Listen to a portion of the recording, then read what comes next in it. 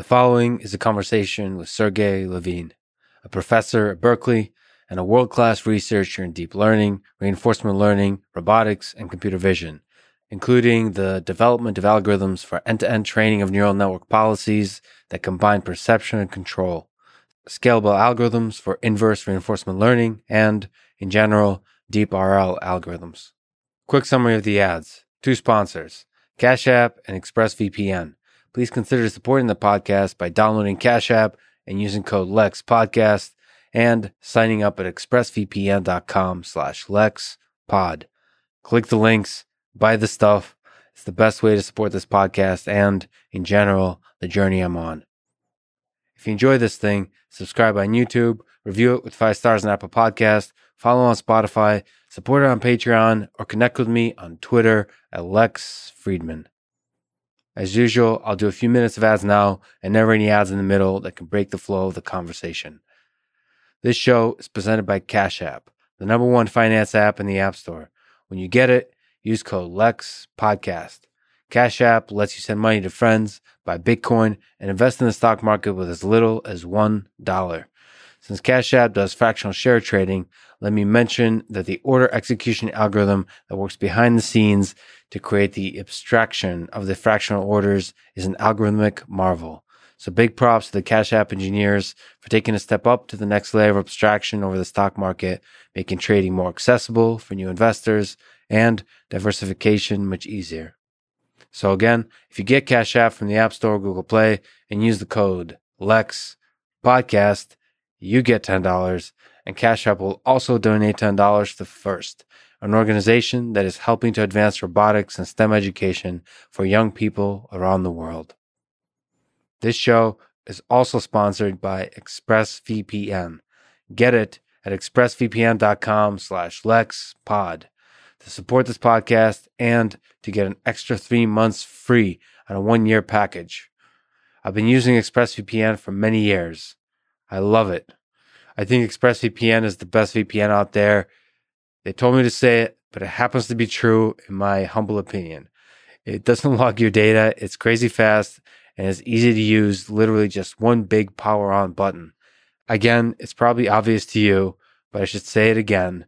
It's really important that they don't log your data. It works on Linux and every other operating system, but Linux, of course, is the best operating system. Shout out to my favorite flavor, Ubuntu Mate 2004. Once again, get it at expressvpn.com/LexPod to support this podcast and to get an extra 3 months free on a 1-year package. And now, here's my conversation with Sergey Levin.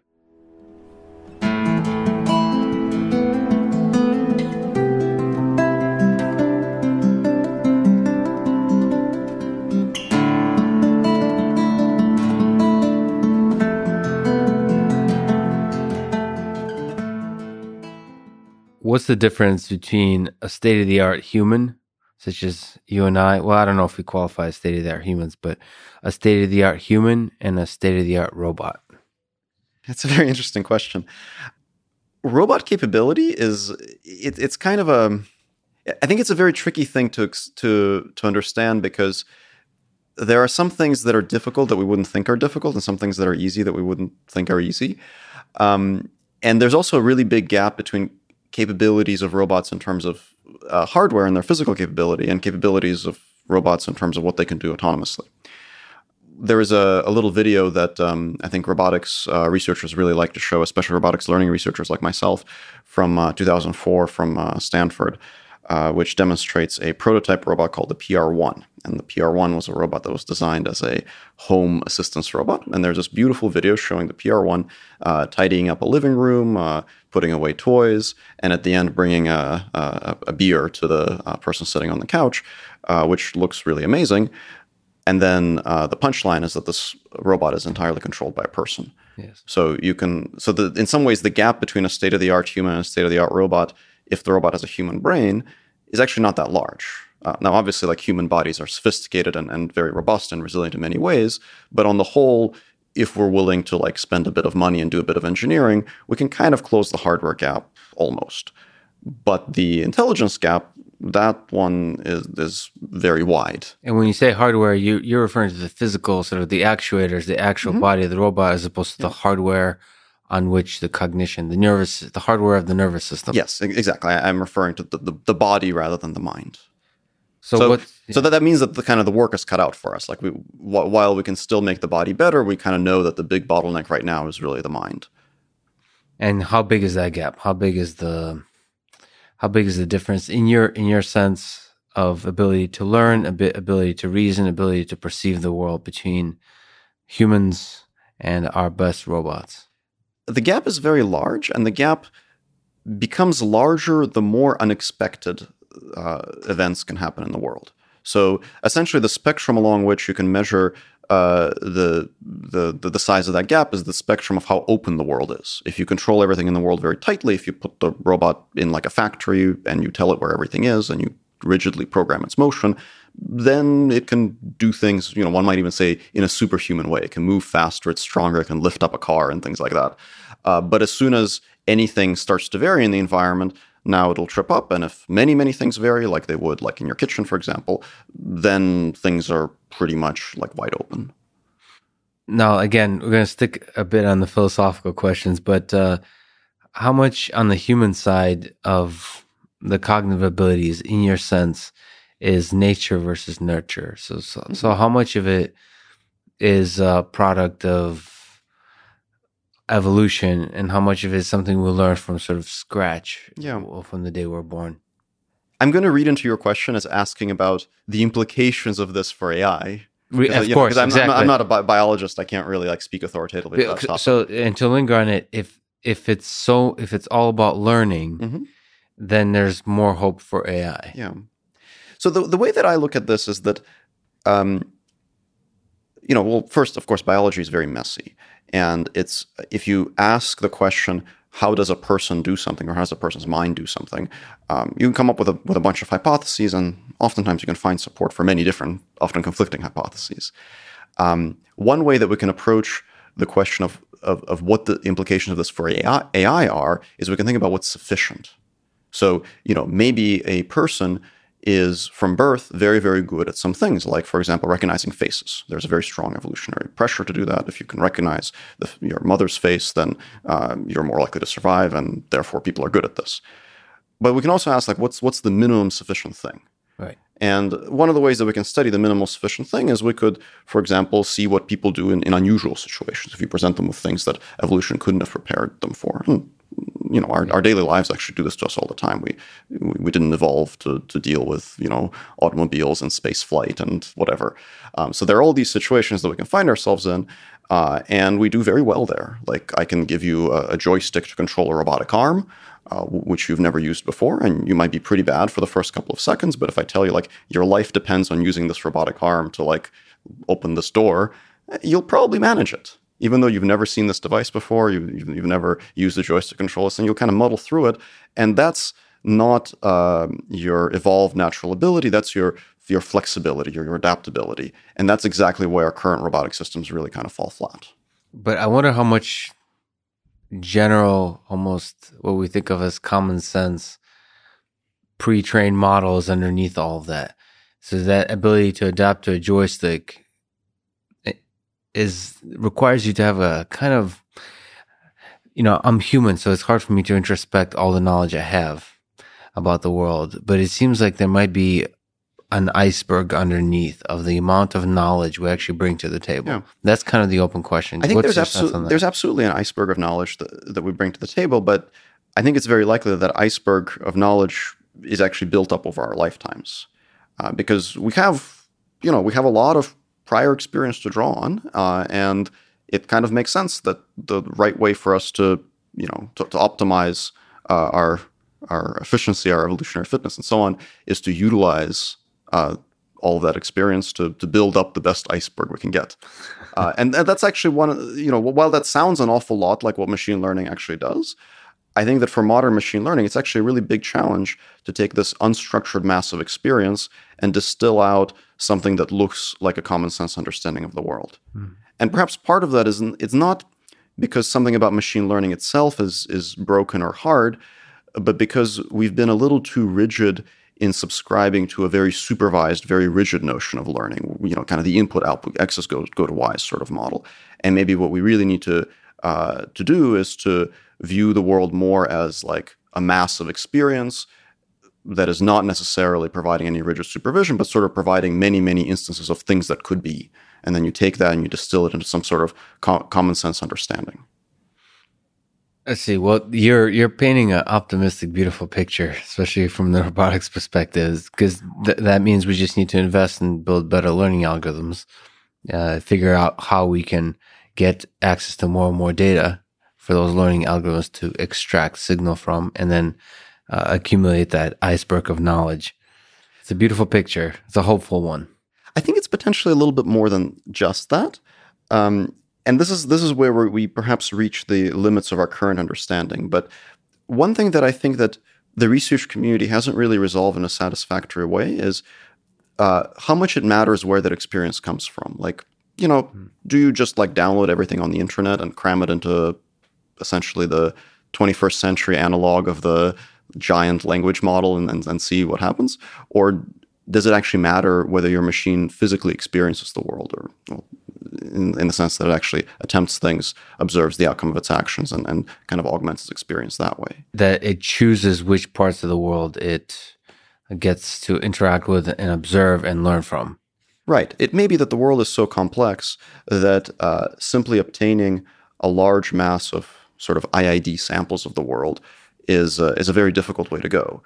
But if you are actually interacting with the world and essentially performing this sort of hard negative mining by attempting what you think might work, observing the sometimes happy and sometimes sad outcomes of that, and augmenting your understanding using that experience, and you're just doing this continually for many years, maybe that sort of data in some sense is actually much more favorable to obtaining a common sense understanding. One reason we might think that this is true is that what we associate with common sense or lack of common sense is often characterized by the ability to reason about kind of counterfactual questions. Like, right. If I were to, here this bottle of water is sitting on the table, everything is fine. If I were to knock it over, which I'm not going to do, but if I were to do that, what would happen? And I know that nothing good would happen from that. But if I have a bad understanding of the world, I might think that that's a good way for me to gain more utility. If I actually go about my daily life doing the things that my current understanding of the world suggests will give me high utility, in some ways I'll get exactly the right supervision to tell me not to do those bad things and to keep doing the good things. So there's a spectrum between IID, random walk through the space of data, and then what we humans do. Well, I don't even know if we do it optimal, but there might be beyond. So this open question that you raised, where do you think intelligent systems that would be able to deal with this world fall? Can we do pretty well by reading all of Wikipedia, sort of randomly sampling it like language models do? Or do we have to be exceptionally selective and intelligent about which aspects of the world we interact with? So I think this is first an open scientific problem, and I don't have like a clear answer, but I can speculate a little bit. And what I would speculate is that you don't need to be super, super careful. I think it's less about like being careful to avoid the useless stuff and more about making sure that you hit on the really important stuff. So perhaps it's okay if you spend part of your day just guided by your curiosity, visiting interesting regions of your state space. But it's important for you to every once in a while make sure that you really try out the solutions that your current model of the world suggests might be effective, and observe whether those solutions are working as you expect or not. And perhaps some of that is really essential to have kind of a perpetual improvement loop. Like this perpetual improvement loop is really like that's really the key that's going to potentially distinguish the best current methods from the best methods of tomorrow, in a sense. How important do you think is exploration or total out of the box thinking, exploration in this space? As you jump to totally different domains. So you kind of mentioned there's an optimization problem. You kind of explore the specifics of a particular strategy, whatever the thing you're trying to solve. How important is it to explore totally outside of the strategies that have been working for you so far? What's your intuition there? Yeah, I think it's a very problem-dependent kind of question. And I think that that's actually, in some ways that question gets at one of the big differences between sort of the classic formulation of a reinforcement learning problem and some of the sort of more open-ended reformulations of that problem that have been explored in recent years. So classically, reinforcement learning is framed as a problem of maximizing utility, like any kind of rational AI agent, and then anything you do is in service to maximizing that utility.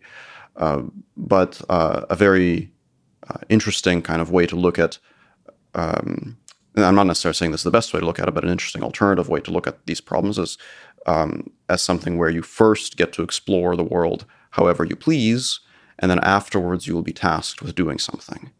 And that might suggest a somewhat different solution. So if you don't know what you're going to be tasked with doing, and you just want to prepare yourself optimally for whatever your uncertain future holds, maybe then you will choose to attain some sort of coverage, build up sort of an arsenal of cognitive tools, if you will, such that later on, when someone tells you, now your job is to fetch the coffee for me, you'll be well prepared to undertake that task. And that you see that as the modern formulation of the reinforcement learning problem, as a kind of the more multitask, the general intelligence kind of formulation.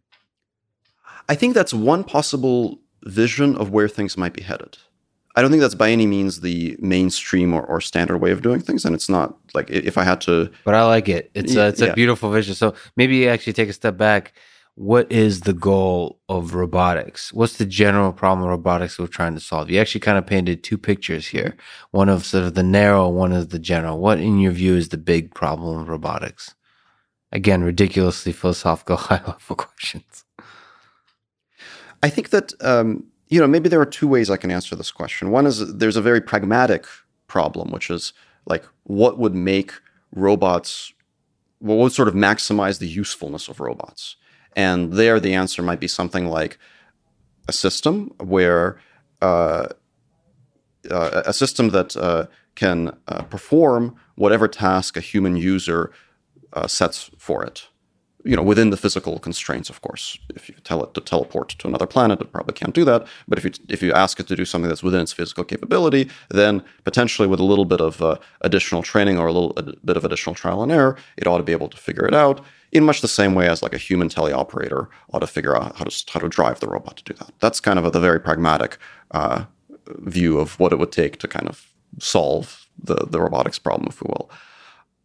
But I think that there is a second answer.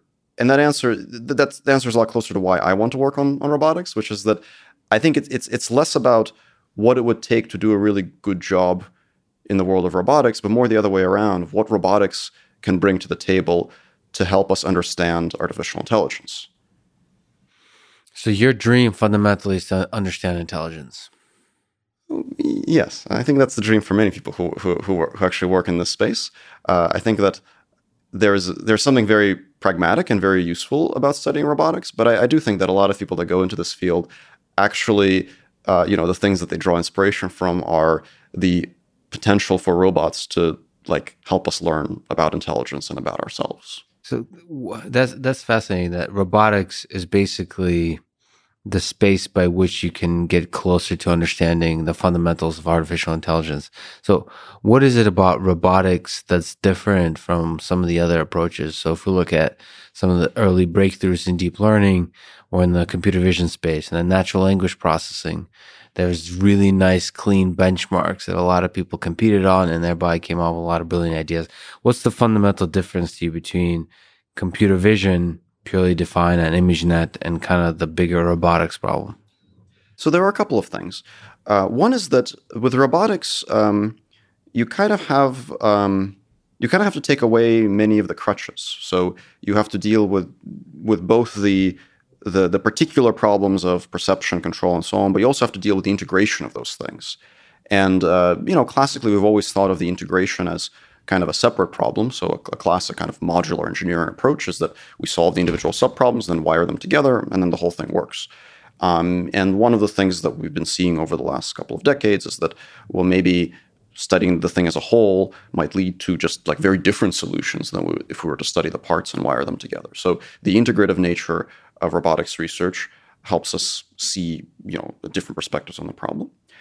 Another part of the answer is that with robotics, it casts a certain paradox into very clever relief. So that this is sometimes referred to as a Moravec's paradox, the idea that in artificial intelligence, things that are very hard for people can be very easy for machines, and vice versa. Things that are very easy for people can be very hard for machines. So, integral and differential calculus is pretty difficult to learn for people, but if you program a computer to do it, it can derive derivatives and integrals for you all day long without any trouble. Whereas some things like, drinking from a cup of water, very easy for a person to do, very hard for a robot to deal with.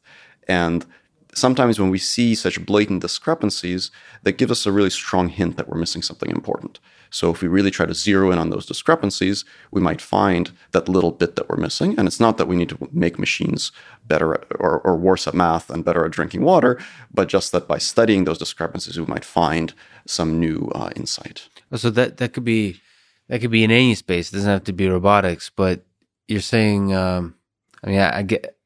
It's kind of interesting that robotics seems to have a lot of those discrepancies. So the Hans-Moravec paradox is probably referring to the space of the physical interaction, like you said, object manipulation, walking, all the kind of stuff we do in the physical world.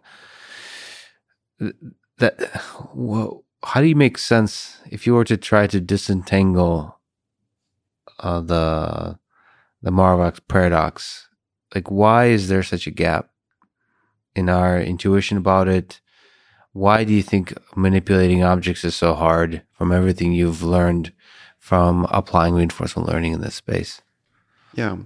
I think that one reason is maybe that for many of the other problems that we've studied in AI and computer science and so on, the notion of input, output, and supervision is much, much cleaner. So computer vision, for example, deals with very complex inputs, but it's comparatively a bit easier, at least up to some level of abstraction, to cast it as a very tightly supervised problem. It's comparatively much, much harder to cast robotic manipulation as a very tightly supervised problem. You can do it, it just doesn't seem to work all that well. So you could say that, well, maybe we get a labeled data set where we know exactly which motor commands to send, and then we train on that, but for various reasons, that's not actually like such a great solution. And it also doesn't seem to be even remotely similar to how people and animals learn to do things, because we're not told by like our parents, here's how you fire your muscles in order to walk. We do get some guidance, but the really low-level detailed stuff we figure out mostly on our own. And that's what you mean by tightly coupled, that every single little sub-action gets a supervised signal of whether it's a good one or not. Right. So while in computer vision, you could sort of imagine up to a level of abstraction that maybe, somebody told you this is a car and this is a cat and this is a dog, in motor control, it's very clear that was not the case. If we look at sort of the subspaces of robotics that, again, as you said, robotics integrates all of them together, and we get to see how this beautiful mess interplays. But so there's nevertheless still perception. So it's the computer vision problem, broadly speaking, understanding the environment. Then there's also, maybe you can correct me on this kind of categorization of the space. Then there's prediction in trying to anticipate what things are going to do into the future in order for you to be able to act in that world. And then there's also this game theoretic aspect of how your actions will change the behavior of others. In this kind of space, and this is bigger than reinforcement learning, this is just broadly looking at the problem in robotics, what's the hardest problem here? Mm-hmm. Or is what you said true, that when you start to look at all of them together, that's a whole another thing? Like, you can't even say which one individually is harder, because all of them together, you should only be looking at them all together. I think when you look at them all together, some things actually become easier, and I think that's actually pretty important.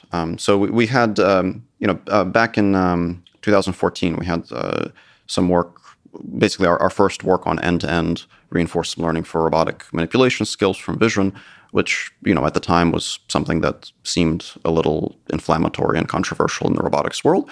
But other than the inflammatory and controversial part of it, the point that we were actually trying to make in that work is that for the particular case of combining perception and control, you could actually do better if you treat them together than if you try to separate them. And the way that we tried to demonstrate this is we picked, a fairly simple motor control task where a robot had to insert a little red trapezoid into a trapezoidal hole. And we had our separated solution, which involved first detecting the hole using a pose detector and then actuating the arm to put it in. And then our intent solution, which just mapped pixels to torques. And one of the things we observed is that if you use the intent solution, essentially the pressure on the perception part of the model is actually lower. Like, it doesn't have to figure out exactly where the thing is in 3D space. It just needs to figure out where it is, distributing the errors in such a way that the horizontal difference matters more than the vertical difference, because vertically it just pushes it down all the way until it can't go any further. And their perceptual errors are a lot less harmful, whereas perpendicular to the direction of motion, perceptual errors are much more harmful. So the point is that if you combine these two things, you can trade off errors between the components optimally to best accomplish the task, and the components can actually be weaker while still leading to better overall performance. That's a profound idea. I mean, in the space of pegs and things like that, it's quite simple. It almost is tempting to overlook, but that's seems to be, at least intuitively, an idea that should generalize to basically all aspects of perception and control. Of course. That one strengthens the other. Yeah, and we, people who have studied sort of perceptual heuristics in humans and animals find things like that all the time. So one very well-known example of this is something called the gaze heuristic, which is a little trick that you can use to intercept a flying object. So if you want to catch a ball, for instance, you could try to localize it in 3D space, estimate its velocity, estimate the effect of wind resistance, solve a complex system of differential equations in your head. Or you can maintain a running speed so that the object stays in the same position as in your field of view. So if it dips a little bit, you speed up. If it rises a little bit, you slow down. And if you follow the simple rule, you'll actually arrive at exactly the place where the object lands and you'll catch it. And humans use it when they play baseball. Human pilots use it when they fly airplanes to figure out if they're about to collide with somebody. Frogs use this to catch insects, and so on and so on. So this is something that actually happens in nature. And I'm sure this is just one instance of it that we were able to identify just because that scientists were able to identify because it's so prevalent, but there are probably many others. Do you have just so we can zoom in as we talk about robotics, do you have a canonical problem, sort of a simple, clean, beautiful, representative problem in robotics that you think about when you're thinking about some of these problems? We talked about robotic manipulation. To me, that seems intuitively, at least the robotics community has converged towards that as a space that's the canonical problem. If you agree, then maybe do you zoom in some particular aspect of that problem that you just like if we solve that problem perfectly, it'll unlock a major step in towards human level intelligence. I don't think I have a really great answer to that. And I think partly the reason I don't have a great answer kind of has to do with it has to do with the fact that the difficulty is really in the flexibility and adaptability rather than in doing a particular thing really, really well. So it's hard to just say if you can, I don't know, shuffle a deck of cards as fast as a Vegas casino dealer, then you'll be very proficient. It's really the ability to quickly figure out how to do some arbitrary new thing well enough to to move on to the next arbitrary thing. But so the source of newness and uncertainty, have you found problems in which it's easy to generate newness? Yeah. New types of newness. Yeah. So a few years ago, so if you had asked me this question around 2016 maybe, I would have probably said that robotic grasping is a really great example of that, because it's a task with great real-world utility. You will get a lot of money if you can do it well. What is robotic grasping? Picking up any object. With a robotic hand. Yeah, exactly. So you will get a lot of money if you do it well, because lots of people want to run warehouses with robots. And it's highly non-trivial because very different objects will require very different grasping strategies. But actually, since then, people have gotten really good at building systems to solve this problem to the point where I'm not actually sure how much more progress we can make with that as the main guiding thing. But it's kind of interesting to see the kind of methods that have actually worked well in that space, because robotic grasping classically used to be regarded very much as kind of almost like a geometry problem. So people who have studied the history of computer vision will find this very familiar, that it's kind of in the same way that in the early days of computer vision, people thought of it very much as like an inverse graphics thing. In robotic grasping, people thought of it as an inverse physics problem, essentially. You look at what's in front of you, figure out the shapes, then use your best estimate of the laws of physics to figure out where to put your fingers, and then you pick up the thing. And it turns out that what works really well for robotic grasping, instantiated in many different recent works, including our own, but also ones from many other labs, is to use learning methods with some combination of either exhaustive simulation or like actual real-world trial and error. And it turns out that those things actually work really well, and then you don't have to worry about solving geometry problems or physics problems. So what are, just by the way, in the grasping, what are the difficulties that have been worked on? So one is like the materials of things, maybe occlusions on the perception side. Why is it such a difficult, why is picking stuff up such a difficult problem? Yeah. It's a difficult problem because the number of things that you might have to deal with, or the variety of things that you have to deal with, is extremely large. And oftentimes things that work for one class of objects won't work for other classes of objects. So if you get really good at picking up boxes and now you have to pick up plastic bags, you just need to employ a very different strategy. And there are many properties of objects that are more than just their geometry. It has to do with, the bits that are easier to pick up, the bits that are hard to pick up, the bits that are more flexible, the bits that will cause the thing to pivot and bend and drop out of your hand, versus the bits that result in a nice secure grasp. Things that are flexible, things that if you pick them up the wrong way, they'll fall upside down and the contents will spill out. So there's all these little details that come up. But the task is still can be characterized as one task. Like there's a very clear notion of you did it or you didn't do it. So in terms of spilling things, there creeps in this notion that starts to sound and feel like common sense reasoning.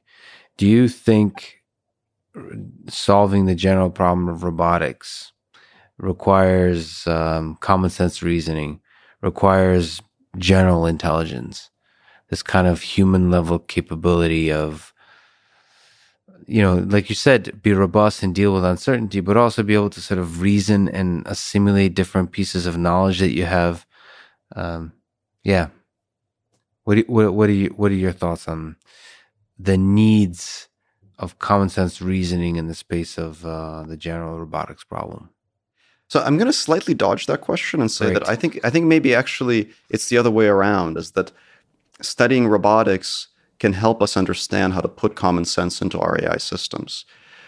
One way to think about common sense is that, and why our current systems might lack common sense, is that common sense is an emergent property of actually having to interact with a particular world, a particular universe, and get things done in that universe. So you might think that, for instance, like an image captioning system, maybe it looks at pictures of the world and it types out English sentences. So it kind of deals with our world.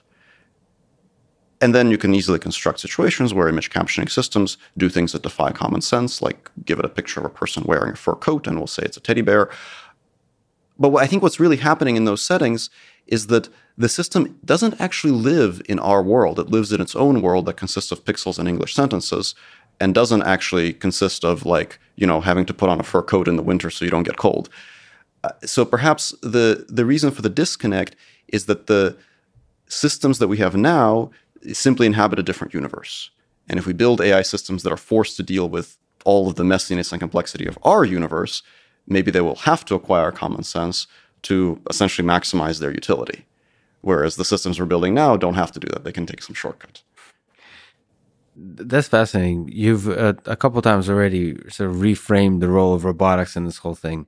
And for some reason, I don't know if my way of thinking is common, but I thought we need to understand and solve intelligence in order to solve robotics. And you're kind of framing it as, no, robotics is one of the best ways to just study artificial intelligence and build sort of robotics is the right space in which you get to explore some of the fundamental learning mechanisms, fundamental sort of multimodal, multitask aggregation of knowledge mechanisms that are required for general intelligence. That's a really interesting way to think about it. But let me ask about learning. Can the general sort of robotics, the epitome of the robotics problem, be solved purely through learning, perhaps end-to-end learning, sort of learning from scratch, as opposed to injecting human expertise and rules and heuristics and so on?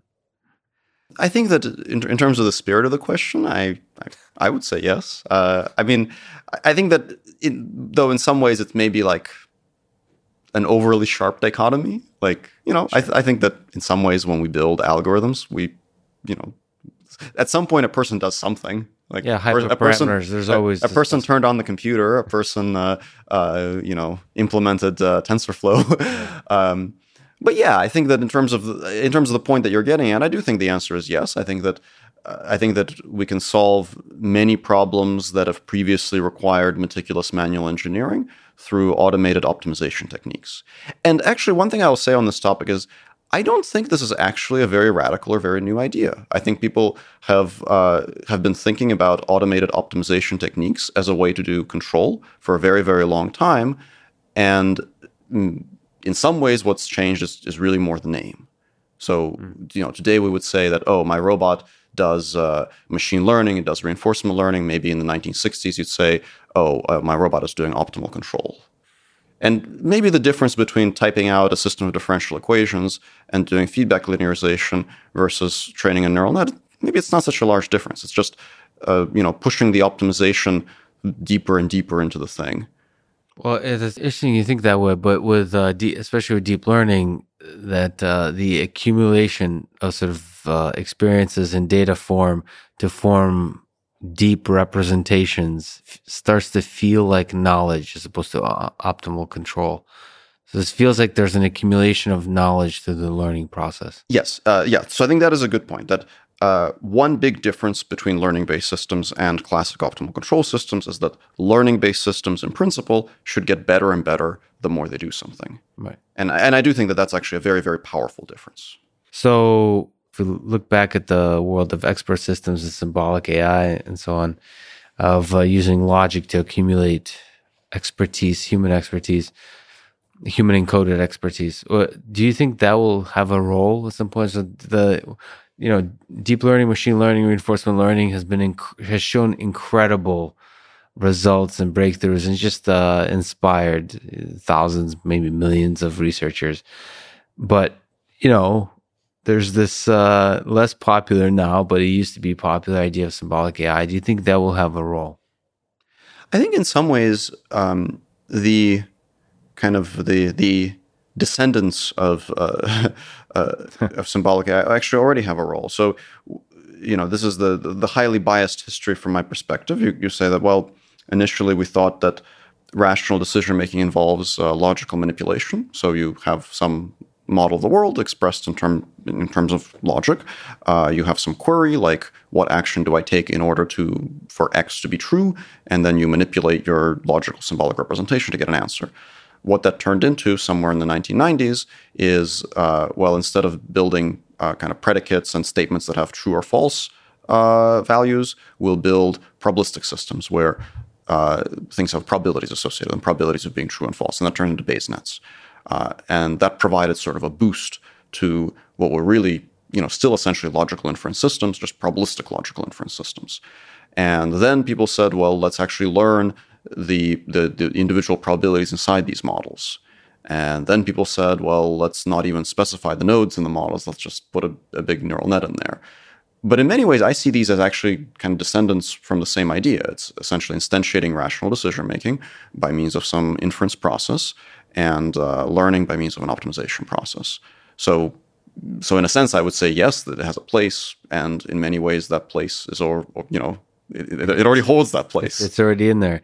Yeah, it's just by different. It looks slightly different than it was before. Yeah, but there are some things that we can think about that make this a little bit more obvious. Like if I train a big neural net model to predict what will happen in response to my robot's actions, and then I run probabilistic inference, meaning I invert that model to figure out the actions that lead to some plausible outcome. Like to me, that seems like a kind of logic. You have a model of the world that just happens to be expressed by a neural net, and you are doing some inference procedure, some sort of manipulation on that model to figure out, the answer to a query that you have. It's the interpretability, it's the explainability, though, that seems to be lacking more so, because the nice thing about sort of expert systems is you can follow the reasoning of the system that to us mere humans is somehow compelling. It's just I don't know what to make of this fact that there's a human desire for intelligent systems to be able to convey in a poetic way to us why it made the decisions it did, like tell a convincing story. And perhaps that's like a silly human thing. Like, we shouldn't expect that of intelligent systems. Like, we should be super happy that there's intelligent systems out there. But if I were to sort of psychoanalyze the researchers at the time, I would say expert systems connected to that part, that desire of AI researchers for systems to be explainable. I mean, maybe on that topic, do you have a hope that sort of inference systems, so learning-based systems, will be as explainable as the dream was with expert systems, for example? I think it's a very complicated question, because I think that in some ways the question of explainability is kind of very closely tied to the question of like performance. Like, why do you want your system to explain itself? Well, so that when it screws up, you can kind of figure out why it did it. Right. But in some ways that's a much bigger problem, actually. Like, your system might screw up, and then it might screw up in how it explains itself, or you might have some bug somewhere so that it's not actually doing what it was supposed to do. So, maybe a good way to view that problem is really as a problem, as a bigger problem of verification and validation, of which explainability is sort of one component. I see. I just see it differently. I see explainability. You put it beautifully. I think you actually summarized the field of explainability. But to me, there's another aspect of explainability, which is like storytelling.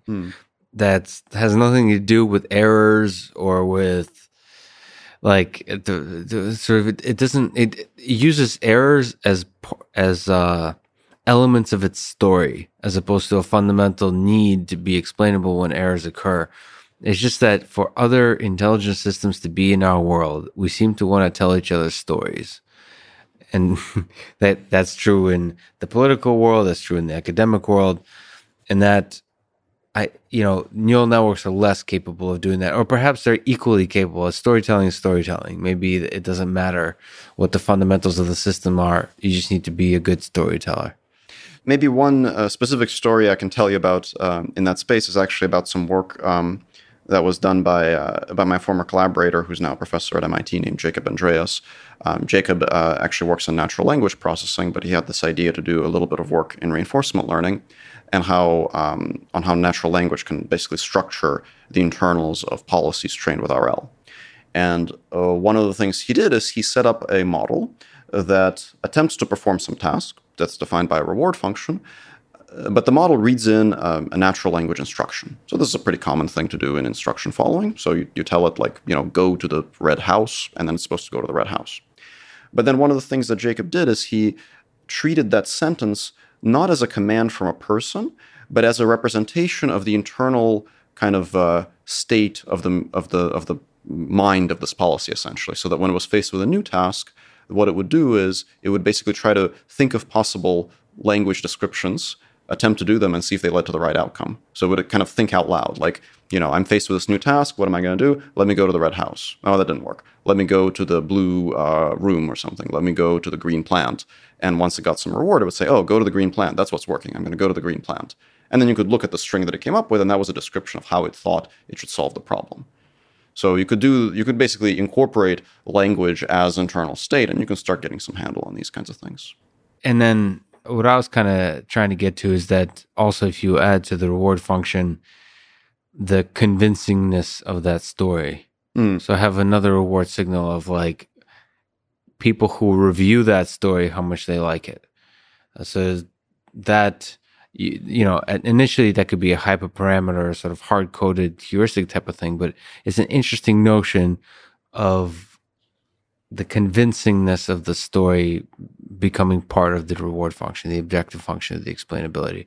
It's in the world of sort of Twitter and fake news, that might be a scary notion that the nature of truth may not be as important as the convincingness of how convincing you are in telling the story around the facts.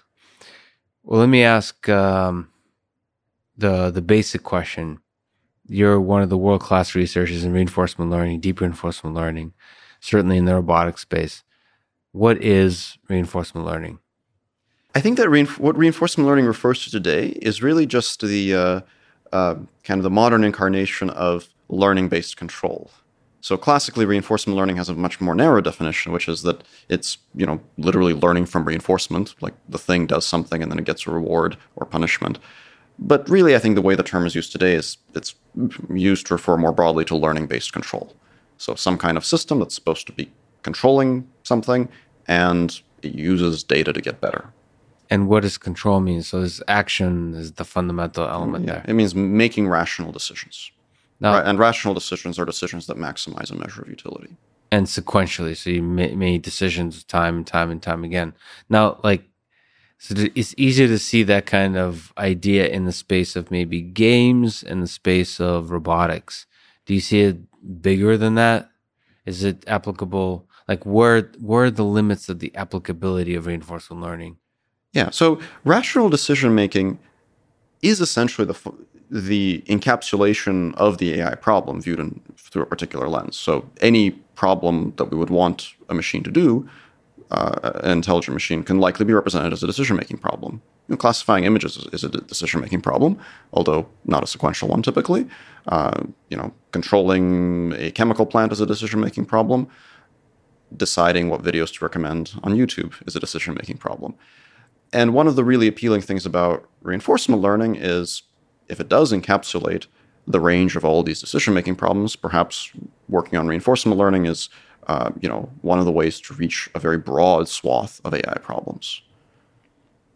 But what do you use the fundamental difference between reinforcement learning and maybe supervised machine learning? So reinforcement learning can be viewed as a generalization of supervised machine learning. You can certainly cast supervised learning as a reinforcement learning problem. You can just say your loss function is the negative of your reward. But you have stronger assumptions. You have the assumption that someone actually told you what the correct answer was, that your data was IID, and so on. So you could view reinforcement learning as essentially relaxing some of those assumptions. Now, that's not always a very productive way to look at it, because if you actually have a supervised learning problem, you'll probably solve it much more effectively by using supervised learning methods, because it's easier.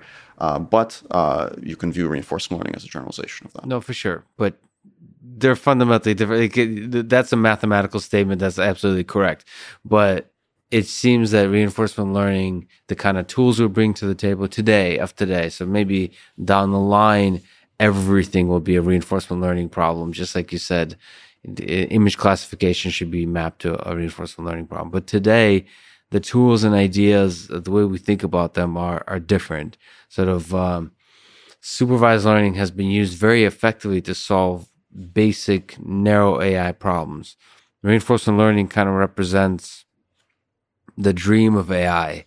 It's very much so in the research space now, in sort of captivating the imagination of people of what we can do with intelligent systems, but it hasn't yet had as wide of an impact as the supervised learning approaches. So that sort of my question comes from the more practical sense. What do you see as the gap between the more general reinforcement learning and the very specific, yes, it's sequential decision making with one step in the sequence of the supervised learning? So from a practical standpoint, I think that one thing that is potentially a little tough now, and this is, I think, something that we'll see, this is a gap that we might see closing over the next couple of years, is the ability of reinforcement learning algorithms to effectively utilize large amounts of prior data. So one of the reasons why it's a bit difficult today to use reinforcement learning for all the things that we might want to use it for is that in most of the settings where we want to do rational decision making, it's a little bit tough to just deploy some policy that does crazy stuff and learns purely through trial and error. It's much easier to collect a lot of data, a lot of logs of some other policy that you've got, and then maybe if you can get a good policy out of that, then you deploy it and let it kind of fine tune a little bit. But algorithmically, it's quite difficult to do that. So I think that once we figure out how to get reinforcement learning to bootstrap effectively from large data sets, then we'll see very, very rapid growth in applications of these technologies. So this is what's referred to as off-policy reinforcement learning, or offline RL, or batch RL. And I think we're seeing a lot of research right now that's bringing us closer and closer to that. Can you maybe paint the picture of the different methods? So you said off-policy. What's value-based reinforcement learning? What's policy-based? What's model-based? What's off-policy, on-policy? Mm-hmm. What are the different categories of reinforcement learning? Yeah. So one way we can think about reinforcement learning is that it's in some very fundamental way, it's about learning models that can answer kind of what-if questions. So what would happen if I take this action that I hadn't taken before? And you do that, of course, from experience, from data. And oftentimes you do it in a loop. So you build a model that answers these what-if questions, use it to figure out the best action you can take, and then go and try taking that and see if the outcome agrees with what you predicted. So the different kinds of techniques basically refer to different ways of doing it. So model-based methods answer a question of what state you would get, basically what would happen to the world if you were to take a certain action. Value-based methods, they answer the question of what value you would get, meaning what utility you would get. But in a sense, they're not really all that different because they're both really just answering these what-if questions. Now, unfortunately for us, with current machine learning methods, answering what-if questions can be really hard because they are really questions about things that didn't happen. If you wanted to answer what-if questions about things that did happen, you wouldn't need a learned model. You would just repeat the thing that worked before. And that's really a big part of why RL is a little bit tough. So if you have a purely on-policy kind of online process, then you ask these what-if questions, you make some mistakes, then you go and try doing those mistaken things, and then you observe kind of the counterexamples that will teach you not to do those things again. If you have a bunch of off-policy data and you just want to synthesize the best policy you can out of that data, then you really have to deal with the challenges of making these counterfactual queries. First of all, what's a policy? Yeah. A policy is a model or some kind of function that maps from observations of the world to actions. So in reinforcement learning, we often refer to the current configuration of the world as the state. So we say the state kind of encompasses everything you need to fully define where the world is at the moment. And depending on how we formulate the problem, we might say you either get to see the state or you get to see an observation, which is some snapshot, some piece of the state. So policy just includes everything in it in order to be able to act in this world. Yes. And so what does off policy mean? So the terms on policy and off policy refer to how you get your data. So if you get your data from somebody else who was doing some other stuff, maybe you get your data from some manually programmed system that was, just running in the world before, that's referred to as off policy data. But if you got the data by actually acting in the world based on what your current policy thinks is good, we call that on-policy data. And obviously, on-policy data is more useful to you because if your current policy makes some bad decisions, you will actually see that those decisions are bad. Off-policy data, however, might be much easier to obtain because maybe that's all the logged data that you have from before. So we talked about autonomous vehicles, so you can envision off-policy kind of approaches in robotic spaces where there's already a ton of robots out there, but they don't get the luxury of being able to explore based on reinforcement learning framework. So how do we make, again, open question, but how do we make off-policy methods work? Yeah, so this is something that has been kind of a big open problem for a while, and in the last few years, people have made a little bit of progress on that. I can tell you about, and it's not by any means solved yet, but I can tell you some of the things that, for example, we've done to try to address some of the challenges. It turns out that one really big challenge with off-policy reinforcement learning is that you can't really trust your models to give accurate predictions for any possible action. So if in my data set I never saw somebody steering the car off the road onto the sidewalk, my value function or my model is probably not going to predict the right thing if I ask what would happen if I were to steer the car off the road onto the sidewalk. Mm-hmm. So one of the important things you have to do to get off-policy RL to work is you have to be able to figure out whether a given action will result in a trustworthy prediction or not. And you can use kind of distribution estimation methods, kind of density estimation methods to try to figure that out. So you could figure out that, well, this action, my model is telling me that it's great, but it looks totally different from any action I've taken before, so my model is probably not correct.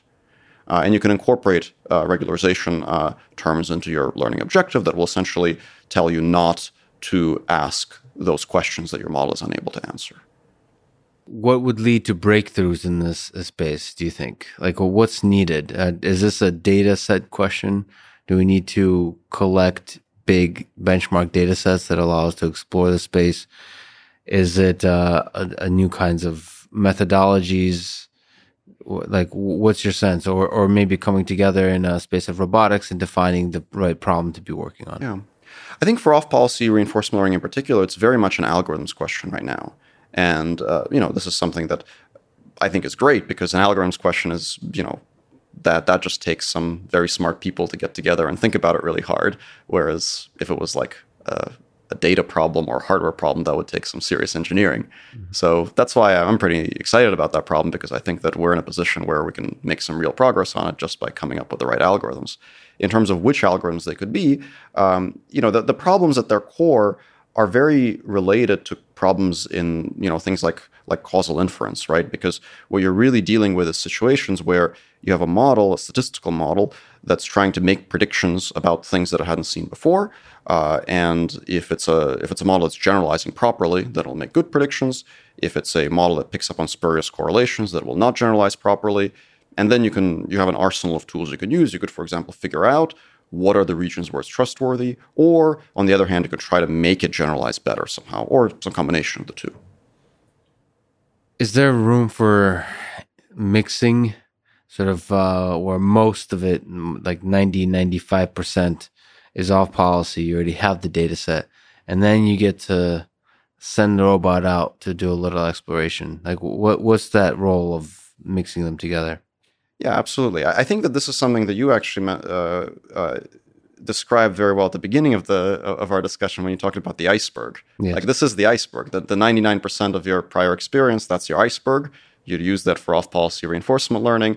And then, of course, if you've never opened that particular kind of door with that particular lock before, then you have to go out and fiddle with it a little bit, and that's that additional 1% to help you figure out a new task. And I think that's actually like a pretty good recipe going forward. Is this, to you, the most exciting space of reinforcement learning now? Or is there, and maybe taking a step back, not just now, but what's to you is the most beautiful idea? Apologize for the romanticized question, but the beautiful idea or concept in reinforcement learning?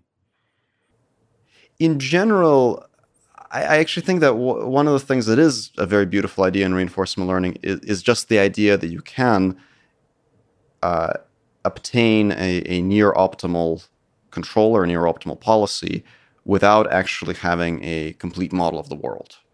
This is, so it's something that feels perhaps kind of obvious if you just hear the term reinforcement learning or you think about trial and error learning. But from a controls perspective, it's a very weird thing because classically, we think about engineered systems and controlling engineered systems as the problem of writing down some equations and then figuring out, given these equations, basically like solve for X, figure out the thing that maximizes its performance. And the theory of reinforcement learning actually gives us a mathematically principled framework to reason about, optimizing some quantity when you don't actually know the equations that govern that system. And that, to me, that actually seems kind of very elegant. Not something that sort of becomes immediately obvious, at least in the mathematical sense. Does it make sense to you that it works at all? Well, I think it makes sense when you take some time to think about it, but it is a little surprising. Well, then taking a step into the more deeper representations, which is also very surprising, of sort of the richness of the state space, the space of environments that this kind of approach can operate in. Can you maybe say what is deep reinforcement learning? Well, deep reinforcement learning simply refers to taking reinforcement learning algorithms and combining them with high-capacity neural net representations, which is, kind of it might at first seem like a pretty arbitrary thing, just take these two components and stick them together. But the reason that it's something that has become so important in recent years is that reinforcement learning, it kind of faces an exacerbated version of a problem that has faced many other machine learning techniques. So if we go back to the early 2000s or the late 90s, we'll see a lot of research on machine learning methods that have some very appealing mathematical properties, like they reduce the convex optimization problems, for instance. But they require very special inputs. They require a representation of the input that is clean in some way. Like, for example, clean in the sense that the classes in your multi-class classification problem separate linearly. So they have some kind of good representation. And we call this a feature representation. And for a long time, people were very worried about features in the world of supervised learning because somebody had to actually build those features. So you couldn't just take an image and plug it into your logistic regression or your SVM or something. Someone had to take that image and process it using some handwritten code.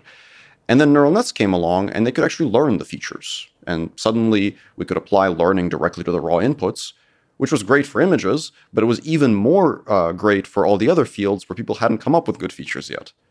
And one of those fields was actually reinforcement learning, because in reinforcement learning, the notion of features, if you don't use neural nets and you have to design your own features, is very, very opaque. Mm-hmm. Like, it's very hard to imagine, like, let's say I'm playing chess or Go.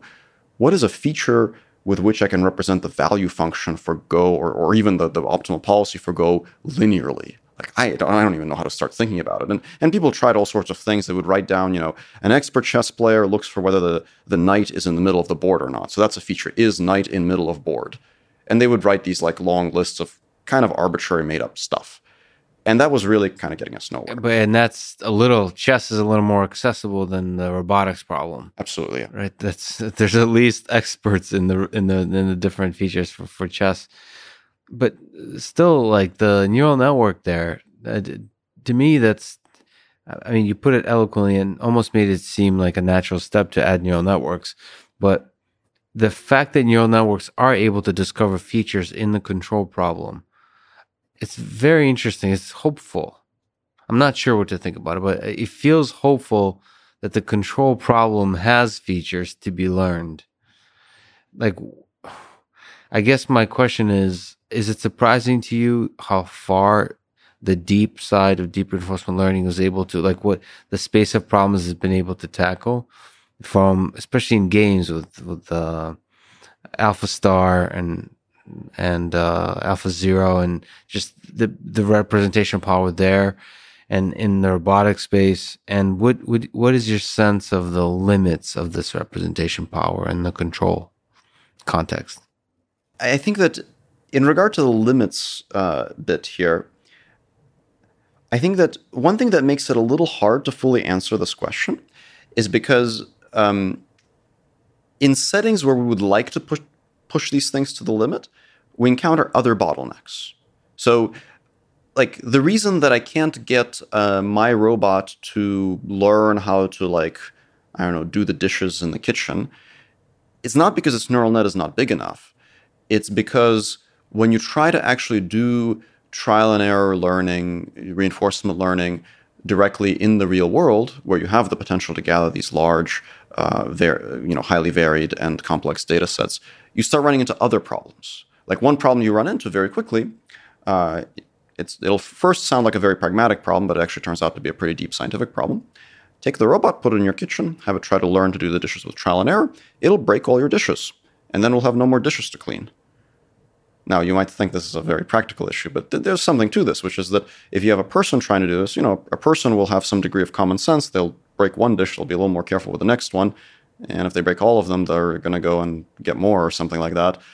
So there's all sorts of scaffolding that comes very naturally to us for our learning process. Like, if I have to learn something through trial and error, I have the common sense to know that I have to, try multiple times. If I screw something up, I ask for help or I reset things or something like that. And all of that is kind of outside of the classic reinforcement learning problem formulation. There are other things that can also be categorized as kind of scaffolding, but are very important. Like, for example, where do you get your reward function? If I want to learn how to pour a cup of water, how do I know if I've done it correctly? Now, that probably requires an entire computer vision system to be built just to determine that, and that seems a little bit inelegant. So there are all sorts of things like this that start to come up when we think through what we really need to get reinforcement learning to happen at scale in the real world. And I think that many of these things actually suggest a little bit of a shortcoming in the problem formulation and a few deeper questions that we have to resolve. That's really interesting. I talked to like David Silver about AlphaZero, and it seems like there's no, again, we haven't hit the limit at all in the context when there's no broken dishes. So in the case of Go, it's really about just scaling compute. So again, like the bottleneck is the amount of money you're willing to invest in compute, and then maybe the scaffolding around how difficult it is to scale compute, maybe. But there's no limit. And it's interesting. Now we move to the real world, and there's the broken dishes. There's and the reward function, like you mentioned. That's really nice. So how do we push forward there? Do you think there's this kind of sample efficiency question that people bring up of, not having to break 100,000 dishes? Is this an algorithm question? Is this a data selection question? What do you think? How do we not break too many dishes? Yeah. Well, one way we can think about that is that maybe we need to be better at reusing our data, building that iceberg. So perhaps it's too much to hope that you can have a machine that in isolation, in the vacuum, without anything else, can just master complex tasks in minutes the way that people do. But perhaps it also doesn't have to. Perhaps what it really needs to do is have an existence, a lifetime, where it does many things, and the previous things that it has done prepare it to do new things more efficiently. And the study of these kinds of questions typically falls under categories like multitask learning or meta learning, but they all fundamentally deal with the same general theme, which is use experience for doing other things to learn to do new things efficiently and quickly.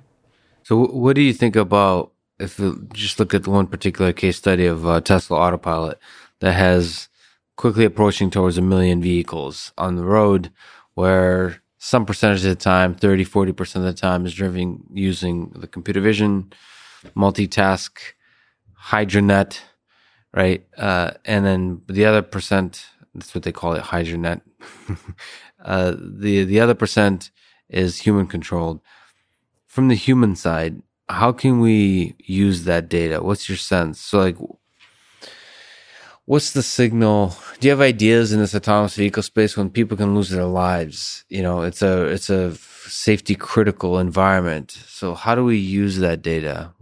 So I think that actually the kind of problems that come up when we want systems that are reliable and that can kind of understand the limits of their capabilities, they're actually very similar to the kind of problems that come up when we're doing off-policy reinforcement learning. So as I mentioned before, in off-policy reinforcement learning, the big problem is you need to know when you can trust the predictions of your model, because if you're trying to evaluate some pattern of behavior for which your model doesn't give you an accurate prediction, then you shouldn't use that to modify your policy.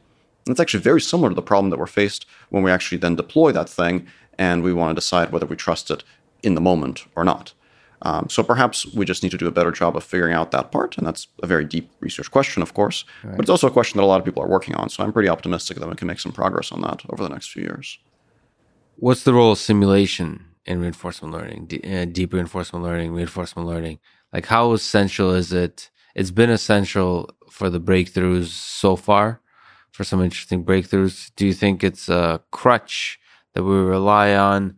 I mean, again, this connects to our off-policy discussion, but do you think we can ever get rid of simulation, or do you think simulation will actually take over? We'll create more and more realistic simulations that will allow us to solve actual real-world problems, like transfer the models we learn in simulation to real-world problems. Yeah. I think that simulation is a very pragmatic tool that we can use to get a lot of useful stuff to work right now. But I think that in the long run, we will need to build machines that can learn from real data, because that's the only way that we'll get them to improve perpetually. Because if we can't have our machines learn from real data, if they have to rely on simulated data, eventually the simulator becomes the bottleneck. In fact, this is a general thing. If your machine has any bottleneck that is built by humans and that doesn't improve from data, it will eventually be the thing that holds it back. And if you're entirely reliant on your simulator, that'll be the bottleneck. If you're entirely reliant on a manually designed controller, that's going to be the bottleneck. So simulation is very useful. It's very pragmatic, but it's not a substitute for being able to utilize real experience.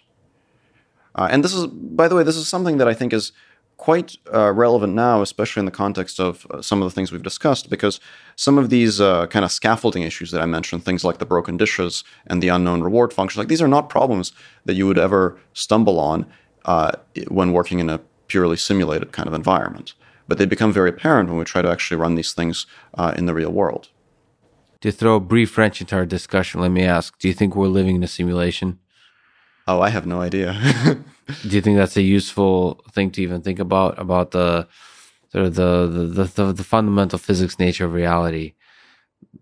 Or another perspective, the reason I think the simulation hypothesis is interesting is to think about how difficult is it to create sort of a virtual reality game type situation that will be sufficiently convincing to us humans or sufficiently enjoyable that we wouldn't want to leave. I mean, that's actually a practical engineering challenge. And I personally really enjoy virtual reality, but it's quite far away. But I kind of think about what would it take for me to want to spend more time in virtual reality versus the real world. And that's a sort of a nice, clean question, because at that point, we've reached, if I want to live in a virtual reality, that means we're just a few years away where a majority of the population lives in a virtual reality. And that's how we create the simulation, right? You don't need to actually simulate the quantum gravity and just every aspect of the universe. And that's an interesting question for reinforcement learning too. Because if we want to make sufficiently realistic simulations, that may it blend the difference between sort of the real world and the simulation, thereby just some of the things we've been talking about, kind of the problems go away if we can create actually interesting, rich simulations. It's an interesting question, and it actually, I think your question casts your previous question in a very interesting light. Yeah. Because in some ways, asking whether we can, the more kind of practical version of it is like, can we build simulators that are good enough to train essentially AI systems that will work in the world? And it's kind of interesting to think about this, about what this implies. If true, it kind of implies that it's easier to create the universe than it is to create a brain. And that seems like, put this way, it seems kind of weird. The aspect of the simulation most interesting to me is the simulation of other humans. That seems to be a complexity that makes the robotics problem harder. Now, I don't know if every robotics person agrees with that notion. Just as a quick aside, what are your thoughts about when the human enters the picture of the robotics problem? How does that change the reinforcement learning problem, the learning problem in general? Yeah, I think it's a kind of a complex question. And I guess my hope for a while had been that if we build these robotic learning systems that are multitask, that utilize lots of prior data, and that learn from their own experience, the bit where they have to interact with people will be perhaps handled in much the same way as all the other bits. So if they have prior experience of interacting with people, and they can learn from their own experience of interacting with people for this new task, maybe that'll be enough. Now, of course, if it's not enough, there are many other things we can do, and there's quite a bit of research in that area. But I think it's worth a shot to see whether the multi-agent interaction, the ability to understand that other beings in the world have their own goals, intentions, and thoughts, and so on, whether that kind of understanding can emerge automatically from simply learning to do things and maximize utility. That information arises from the data. You've said something about gravity, sort of that you don't need to explicitly inject anything into the system. They can be learned from the data. And gravity is an example of something that could be learned from data. Sort of like the physics of the world. Like, what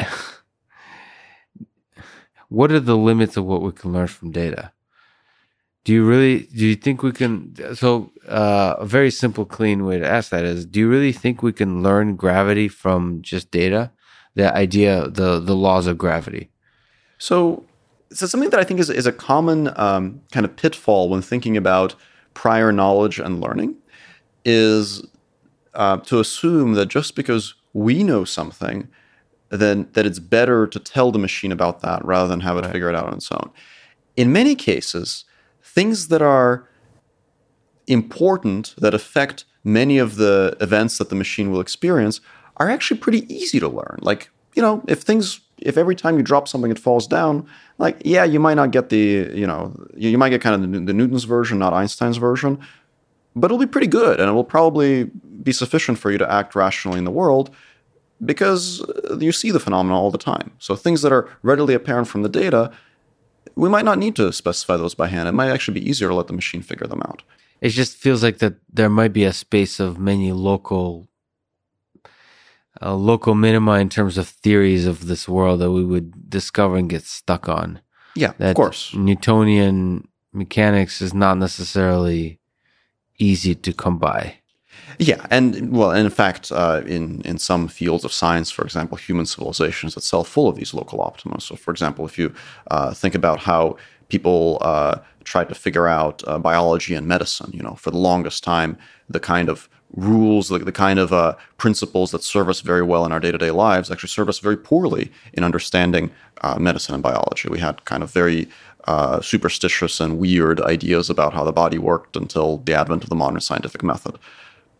So that does seem to be, a failing of this approach, but it's also a failing of human intelligence, arguably. Maybe a small aside, but the idea of self-play is fascinating in reinforcement learning, sort of creating a competitive context in which agents can play against each other in sort of at the same skill level and thereby increasing each other's skill level. It seems to be this kind of self-improving mechanism is exceptionally powerful in the context where it could be applied. First of all, is that beautiful to you that this mechanism works as well as it does? And also, can it be generalized to other contexts, like in the robotics space, or anything that's applicable to the real world? I think that it's a very interesting idea. But I suspect that the bottleneck to actually generalizing it to the robotics setting is actually going to be the same as the bottleneck for everything else. That we need to be able to build machines that can get better and better through natural interaction with the world. And once we can do that, then they can go out and play with each other, they can play with people, they can play with the natural environment. But before we get there, we've got all these other problems we have to get out of the way. So there's no shortcut around that. You have to interact with the natural environment. Well, because in a self-play setting, you still need a mediating mechanism. So the reason that self-play works for a board game is because the rules of that board game mediate the interaction between the agents. So the kind of intelligent behavior that will emerge depends very heavily on the nature of that mediating mechanism. So on the side of reward functions, that's coming up with good reward functions seems to be the thing that we associate with general intelligence. Like human beings seem to value the idea of developing our own reward functions, of at arriving at meaning and so on. And yet, for reinforcement learning, we often kind of specify that's the given. What's your sense of how we develop good reward functions? Yeah, I think that's a very complicated and very deep question. And you're completely right that classically in reinforcement learning, this question, I guess, kind of been treated as a non-issue, that you sort of treat the reward as this external thing that comes from some other bit of your biology, and you kind of don't worry about it. And I do think that that's actually, a little bit of a mistake, that we should worry about it. And we can approach it in a few different ways. We can approach it, for instance, by thinking of reward as a communication medium. We can say, well, how does a person communicate to a robot what its objective is? You can approach it also as sort of more of an intrinsic motivation medium. You could say, can we write down kind of a general objective that leads to good capability? Like, for example, can you write down some objective such that even in the absence of any other task, if you maximize that objective, you'll sort of learn useful things? This is something that has sometimes been called unsupervised reinforcement learning, which I think is a really fascinating area of research, especially today. We've done a bit of work on that recently. One of the things we've studied is whether we can have some notion of of unsupervised reinforcement learning by means of information theoretic quantities, like, for instance, minimizing a Bayesian measure of surprise. This is an idea that was pioneered actually in the computational neuroscience community by folks like Carl Friston. And we've done some work recently that shows that you can actually learn pretty interesting skills by essentially behaving in a way that allows you to make accurate predictions about the world. It seems a little circular, like do the things that will lead to you getting the right answer for prediction. But you can, by doing this, you can sort of discover stable niches in the world. You can discover that if you're playing Tetris, then correctly, clearing the rows will let you play Tetris for longer and keep the board nice and clean, which sort of satisfies some desire for order in the world. And as a result, get some degree of leverage over your domain. So we're exploring that pretty actively. Right? Is there a role for a human notion of curiosity in itself being the reward, sort of discovering new things about the world? So one of the things that I'm pretty interested in is actually whether discovering new things can actually be an emergent property of some other objective that quantifies capability. So new things for the sake of new things maybe might not by itself be the right answer, but perhaps we can figure out an objective for which discovering new things is actually the natural consequence. That's something we're working on right now, but I don't have a clear answer for you there yet. That's still a work in progress.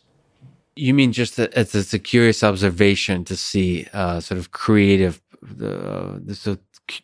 patterns of curiosity on the way to optimize for a particular on the way to optimize for a particular measure of capability.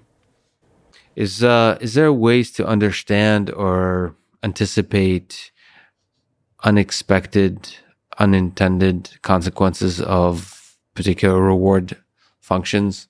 Sort of anticipate the kind of strategies that might be developed and try to avoid highly detrimental strategies. Yeah. So classically, this is something that has been pretty hard in reinforcement learning because it's difficult for a designer to have good intuition about what a learning algorithm will come up with when they give it some objective. There are ways to mitigate that. One way to mitigate it is to actually define an objective that says, like, don't do weird stuff. And you can actually quantify it. You can say just like, don't enter situations that have low probability under the distribution of states you've seen before. It turns out that that's actually one very good way to do off-policy reinforcement learning, actually. So we can do some things like that. If we slowly venture in speaking about reward functions into greater and greater levels of intelligence, there's, Stuart Russell thinks about this, the alignment of AI systems with us humans. So how do we ensure that AGI systems align with us humans? It's kind of a reward function question of specifying the behavior of AI systems such that their success aligns with the broader intended success interest of human beings. Do you have thoughts on this? Do you have kind of concerns of where reinforcement learning fits into this? Or are you really focused on the current moment of us being quite far away and trying to solve the robotics problem? I don't have a great answer to this, but and I do think that this is a problem that's important to figure out.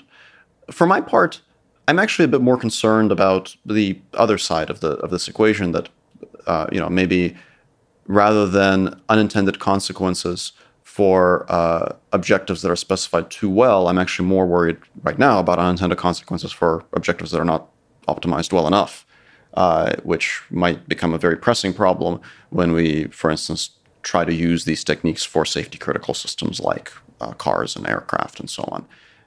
I think at some point we'll face the issue of objectives being optimized too well, but right now I think we're more likely to face the issue of them not being optimized well enough.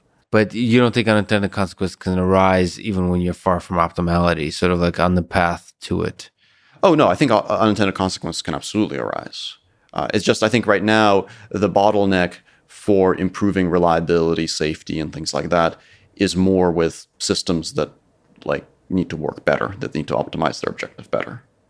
Do you have thoughts, concerns about existential threats of human level intelligence? Sort of if we put on our hat of looking in 10, 20, 100, 500 years from now, do you have concerns about existential threats of AI systems?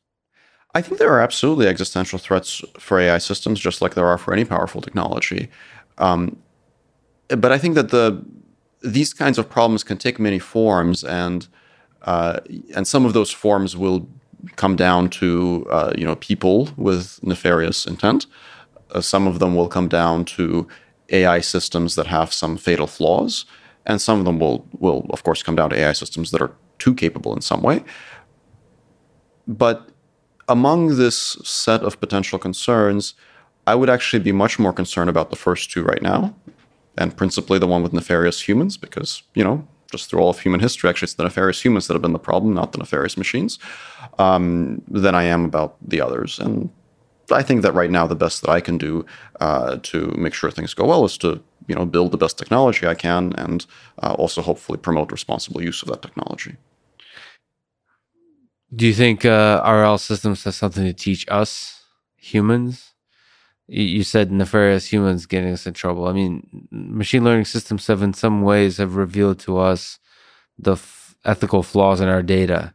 In that same kind of way, can reinforcement learning teach us about ourselves? Has it taught something?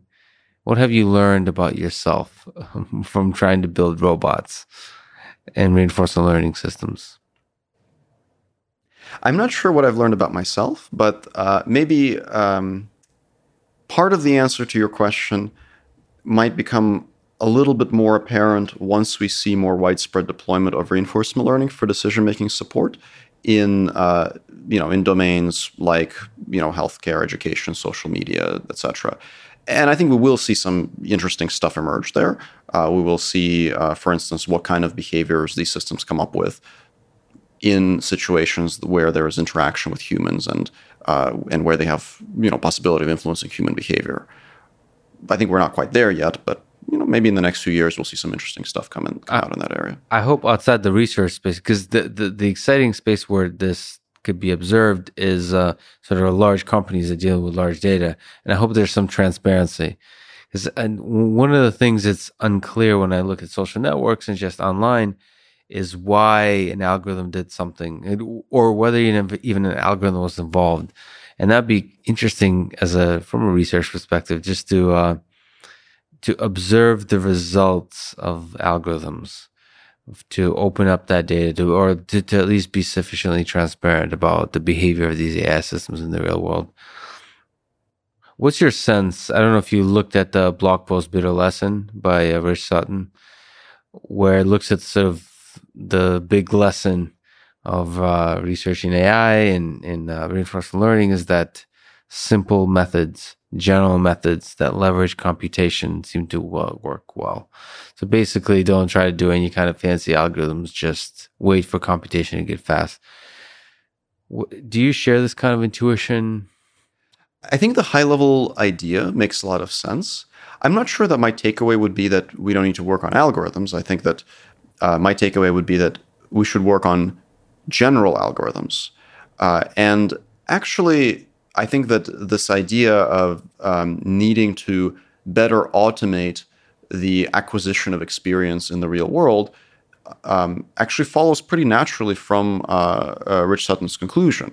So if the claim is that automated general methods plus data leads to good results, then it makes sense that we should build general methods, and we should build the kind of methods that we can deploy and get them to go out there and collect their experience autonomously. I think that, one place where I think that the current state of things falls a little bit short of that is actually the going out there and collecting the data autonomously, which is easy to do in a simulated board game, but very hard to do in the real world. Yeah, it keeps coming back to this one problem, right? It's so your mind is focused there now in this real world. It just seems scary, the step of collecting the data. And it seems unclear to me how we can do it effectively. Yeah, well, it's 7 billion people in the world. Each of them had to do that at some point in their lives. And we should leverage that experience that they've all done. We should be able to try to collect that kind of data. Okay. Big questions. Maybe stepping back through your life. What book or books, technical or fiction or philosophical, had a big impact on on the way you saw the world, on the way you thought about in the world, your life in general.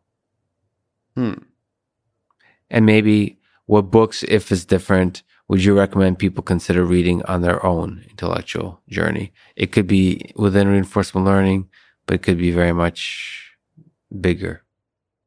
I don't know if this is like a scientifically like particularly meaningful answer, but like the honest answer is that I actually found a lot of the work by Isaac Asimov to be very inspiring when I was younger. I don't know if that has anything to do with AI necessarily. You don't think it had a ripple effect in your life? Yeah, maybe it did.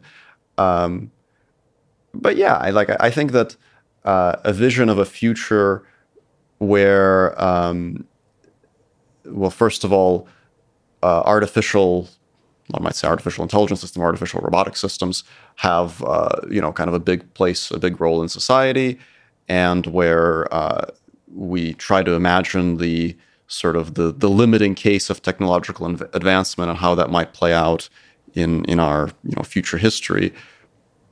But yeah, I think that that was in some way influential. I don't really know how, but I would recommend it. I mean, if nothing else, you'd be well entertained. When did you first yourself fall in love with the idea of artificial intelligence, get captivated by this field? So my honest answer here is actually that I only really started to think about it as something that I might want to do actually in graduate school pretty late. And a big part of that was that until, somewhere around 2009, 2010, it just wasn't really high on my priority list because I didn't think that it was something where we were going to see very substantial advances in my lifetime.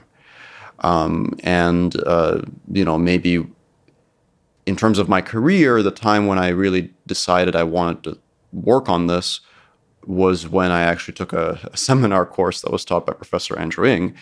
And, at that point, I, of course, had a decent understanding of the technical things involved. But one of the things that really resonated with me was when he said in the opening lecture something to the effect of he used to have graduate students come to him and talk about how they want to work on AI, and he would kind of chuckle and give them some math problem to deal with.